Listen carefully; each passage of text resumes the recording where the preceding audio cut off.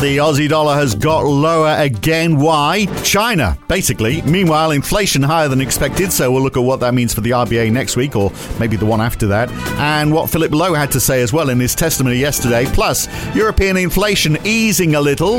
You can't really say the same thing for US jobs, at least not on the overnight data anyway. It's Thursday, the 1st of June, 2023. It's the morning call from NAB. Good morning. Well, the Aussie dollar continues to fall. It's down 0.2% now. It has rebounded a bit. It did get below 64.6 US cents.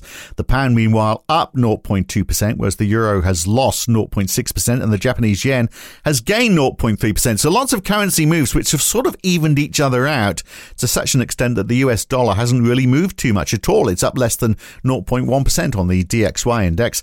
Bond yields are generally down today, 6 basis points off 10-year treasuries. The same for the UK, Germany, France, in fact, 6 basis points off 10 years across much of Europe. Australian 10 years lost 8 basis points yesterday, down to 3.6%. On futures overnight, they've lost at least one more basis point on that. And equities down 0.4% for the Dow, 0.3% for the S&P 500. Even the Nasdaq is down 0.6% this morning. Across the board, energy taking the biggest hit. Bigger falls in Europe, 1.7% off the Euro Stoxx 50, 1.5% off the DAX, and 1% down for the FTSE 100. And commodities, yes, they are going down 2.3% off WTI. It's below $68 now, and 1.2% off Brent. Gas prices down even more this morning. So we have to start with this weakened Aussie dollar this morning. Here's NAB's Ray Attrell in Sydney to talk about it. So as I say, it did get down to 64.58. It's bounced back a fair bit now, but we are a long way from the start of the year when, of course, it was pushing up over 71. So I've been asking this question, Ray, for a few days now. Is it China? I think this time we can say it is, can't we? Morning, Phil. It is definitely China. There's a little bit of a US dollar story, which, in terms of Fed policy, etc., which we'll get to in a second. But I think, first and foremost, the latest decline in the Aussie too, as you say, below 65 cents, 64.58 is the low we've got so far. I think you can lay the blame for that pretty squarely on yesterday's latest PMI numbers from China and what's going on with the Chinese currency. So yesterday we had the manufacturing PMI coming in at 48.8, a little weaker than expected, but it's now been sub 50 for 2 months running. And if you go back to February, which was sort of the peak of the post-zero COVID sort of reopening burst of activity, we were 52.6, and the services sector, 54.5. Still in absolute terms, a pretty healthy number, but that's down from 58.2 just a couple of months ago. So if you put those together and sort of do a read across for GDP, it actually suggests that Q2 GDP could still be quite a decent number, somewhere between 1.5% and 2% on the quarter. Envy of the world, but it's the optics around the fact that we've got these sequential falls in the PMIs, and the fact that the Chinese currency, so the US dollar against the Chinese yuan, when it went up through 7 just about a week and a half ago, was the catalyst for Aussie breaking down through a long-standing range of sort of just below 66 to just above 68. That got the ball rolling, and we've now got the Chinese currency up about 7.12. So we had another couple of yuan weakening against the US dollar, and if you overlay that with the Aussie dollar, you can't put daylight between those two charts. So going back to the beginning, yes, it's mostly about China. And looking at the South China Morning Post today, they're reporting on President Xi hosting the National Security Commission there this week. And they're saying, analysts are saying there should be no illusions about the fallout of US rivalry and little hope of a lasting improvement in ties. President Xi talked of choppy waters and dangerous storms ahead. So none of that, even if the trade numbers were good, relations aren't strong. None of this is sounding particularly encouraging, is it? No, it isn't. But then to turn it around here, and we've had some pretty positive noises on the trade front, at least, in terms of, Australia-Chinese trade, for example. So we're waiting, hopefully, for some positive announcement in relation to barley exports or resumption, an abolition of I think it's an 80% tariff on barley exports into Australia. Hay, apparently we sell over $100 million worth of hay to China. Did you know that? No, but I do now. And there's obviously there's a lot of other areas there. Obviously, wine being singly the biggest one that's been excluded from China. I don't think we're necessarily going to see an abolition of the tariffs there anytime soon. But so from a trade point of view, things aren't necessarily as as negative as we're seeing on those sort of security side. But clearly, it feeds back into sort of negative sentiment, and whether even if China growth rate does pick up, what that might mean in the scheme of things. But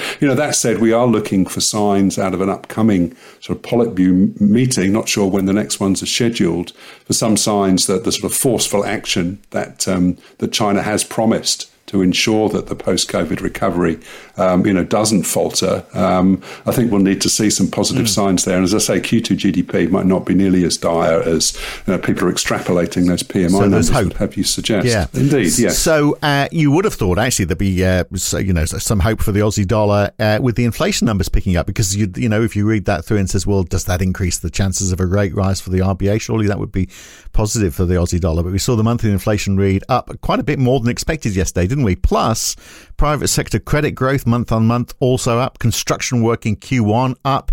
I mean, it doesn't sound like the RBA is going to be able to sit on its hands, does it, at the next meeting? Well, they may well sit on their hands in the next meeting. That's still the official NAB view. But clearly, it really depends which of the various numbers that we've had. You could say you point to those CPI numbers up to, 6.8 from... hang on, I'm reminding myself of the number. 6.8 up from 6.3. That was 0.4% higher than expected. We've got house prices have risen further. We've got the monthly numbers sort of pretty much out overnight, showing what a 1.4% nationwide average rise during the month. The Aussie dollar's fallen. Remember, house prices re-accelerating or starting to move up, and the weakness of the Aussie was cited behind the move. And obviously tomorrow we've got the minimum wage and the awards decision handed down from Fair Work Commission.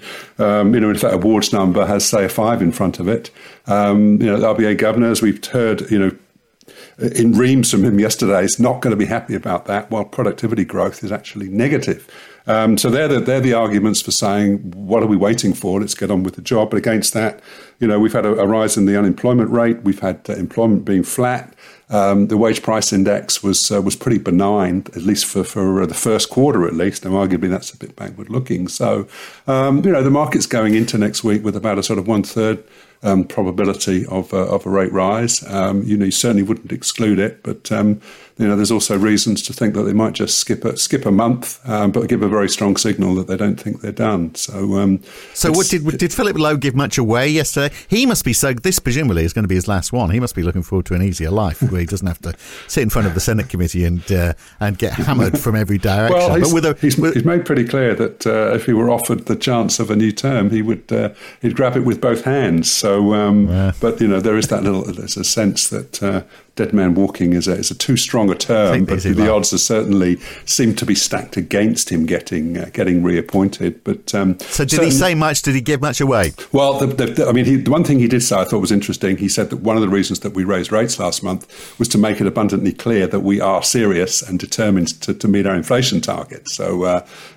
whether that means that was just a marker to say we're serious, or saying, look, we're going to have to do more, I wouldn't read too much into that. But a lot of certainly the opening remarks that he made and the opening exchanges were all about lamenting the lack of productivity and saying that unit wage costs are basically the drivers of service sector inflation. Service sector inflation is what's really worrying us, although arguably in yesterday's numbers there's some signs that goods disinflation may have run its course for the time being, and saying if we're not going to get productivity increases from whatever reasons, I don't care how they occur, but if they don't occur, then wages growth of even 3.5% is inconsistent with getting inflation to the midpoint of the 2 to 3% target. So it really was a sort of lot of tub thumping, saying, look, it's not my job. I can't do anything about productivity, but you, Canberra, can in various ways, or some of it has to be at the state level. And he did go on a lot about regulation in the housing market, and particularly as far as building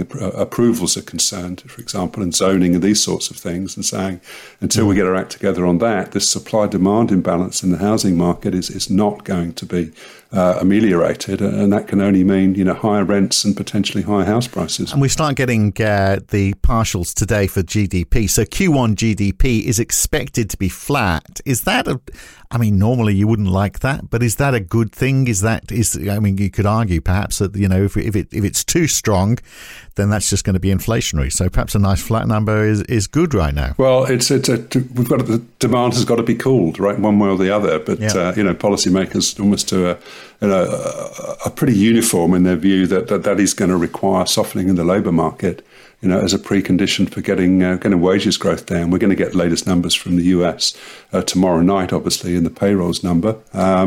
But at the moment, and then to say those numbers tomorrow are going to be pretty important. So it's not growth per se; it's whether that weak growth necessarily translates into lower inflation, and the route to that is probably via the labour market. Yeah. Well, talking about the labour market, we had the JOLTS numbers, the job opening numbers for the US. They were expected to fall. They actually rose in the JOLTS numbers overnight, even as job quits fell.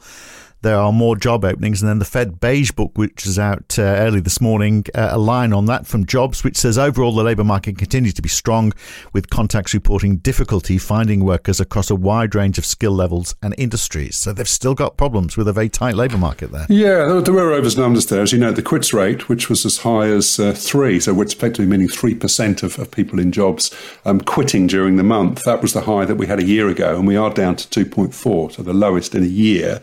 So that's a little bit of an offset to the fact that the JOLTS numbers back up above 10 million, 10.1 million. Again, though, the peaks back in 2022 were around 12 million. So we clearly, JOLTS is a lot. There are a lot fewer, but there are still something like 1.8 job openings per unemployed person. So still indicative of a pretty tight labour market, to be sure. And in the Beige Book, they did say that labour demand did appear to have cooled somewhat, and actually noted that was a contrast to something of a contrast to what the jobs data have been saying. But overall, they're characterising the economy as little changed. So I don't think that gives a strong steer as to what the Fed is likely to do in June. But in which respect, we've had comments from Philip Jefferson, who's the Fed Vice Chair, and Patrick Harker from the Philly Fed, both sort of almost nailing their colours to the mast for a pause next week, following what Fed Chair Powell had said about 10 days ago. In contrast, Cleveland Fed President Loretta Mester is saying that there's no compelling case to pause. So I do think we're going to get a pause in June. That is the NAB view, and the market has scaled back its pricing for tightening there from sort of close to 60% to nearer 40%. But it's pretty evident if we get a pause, it's going to be a hawkish pause, and wouldn't be surprising if the likes of Mester actually dissent against a pause in favour of an immediate rise. So you mentioned the ADP employment numbers today, with non-farm payrolls on Friday as well. So lots of job numbers and the weekly jobless claims tomorrow as well for the US. So there's a lot of job data coming out. Also overnight, the ISM manufacturing number and construction spending as well in the United States, and the debt ceiling, of course. So this is interesting. I mean, it's cleared the House Rules Committee. The vote in the House is going to happen today, in the next few hours, presumably it's going to be waved through. Although 1 month Treasury bills, they came down 5 basis points. They're still up there at 5.1%. But no, the assumption is that it is going to pass. It was interesting that the House Rules Committee only approved the motion basically to take it to the House, which would probably be the next couple of hours, by 7 to 6. I think the view was it would be something like 11 to 4. So, and we can be pretty sure that certainly a good chunk of the so-called Freedom Caucus, the far right members of the Republican House of Representatives are likely to vote against it. But there's a strong view that if necessary, a fair few Democratic reps will come to the party. So I'm still not. I'm pretty confident that the thing is going to pass. But as you say, just a little bit of last-minute nerves there evident in the T-bill market. Yeah, exactly. Well, look, you never know how things are going to. If you've watched the final of Succession, you never know how things are going to end. Which I have. Wow. And incredible. So you just don't know what's going to happen in the end, do you? And that might be, hopefully this isn't a case in point. Look, life might be a bit easier for the ECB quickly before we go, because inflation there is slowing month on month in May. We've had numbers falling for Germany and France. But Italy rose, and Portugal as well, down 0.7% month on month in Portugal. But actually, Italy rose a bit more than expected. But, France producer price index, that's down 5.1% in a month. German import prices down 1.7%. So there are definitely positive signs that prices, well, maybe have peaked in Europe. We're over the worst of it. Although, of course, you've got to be very careful saying things like that. No, but certainly, apart from Italy, there were some good downside surprises there in certainly Germany, France, and earlier in Spain. So formerly, the market's expecting Eurozone inflation to come down from 7% to 6.3%. You'd have to say, based on the country numbers, that could be closer to 6% rather than 6.3%. So good news there, and not gone unnoticed in the Eurozone money markets, where we have seen expectations for the peak in the ECB's policy rate coming down a little bit. So there's now slightly less than 2 further quarter-point rate rises priced in. I think it was a little bit over 2, ahead of those national CPI numbers. So a little bit of good news there. Unless you're looking at the currency, where actually it's taken a little bit of a bite out of the euro-dollar exchange rate. So depending on your market or your poison, it was good news or bad we're still getting news. mixed messages, aren't we, from the ECB? So Mueller is there saying, well, he thinks there's going to be a couple more. There are some who still think that there'll be one more after that as well. And Mueller blaming fiscal policy, that old chestnut from monetary policy versus fiscal policy. But anyway, we'll see what the Eurozone number brings, the inflation number brings today. And, of course, the account of the last ECB meeting coming today as well. But sure. That's enough for now, I think. And if you haven't watched Succession, what a brilliant ending that is. No spoilers. No spoiler alerts. Some in the office haven't seen it. Best bit of television ever, I reckon. Anyway, good to talk, Ray. Catch you next time. See you well. Thanks, Phil. Brilliant script, isn't it? If you haven't seen it, you've got to watch it. It just works on so many levels. That's it for today. That's the Morning Call from NAB. I'm Phil Dobbie. I am back again tomorrow morning. See you then.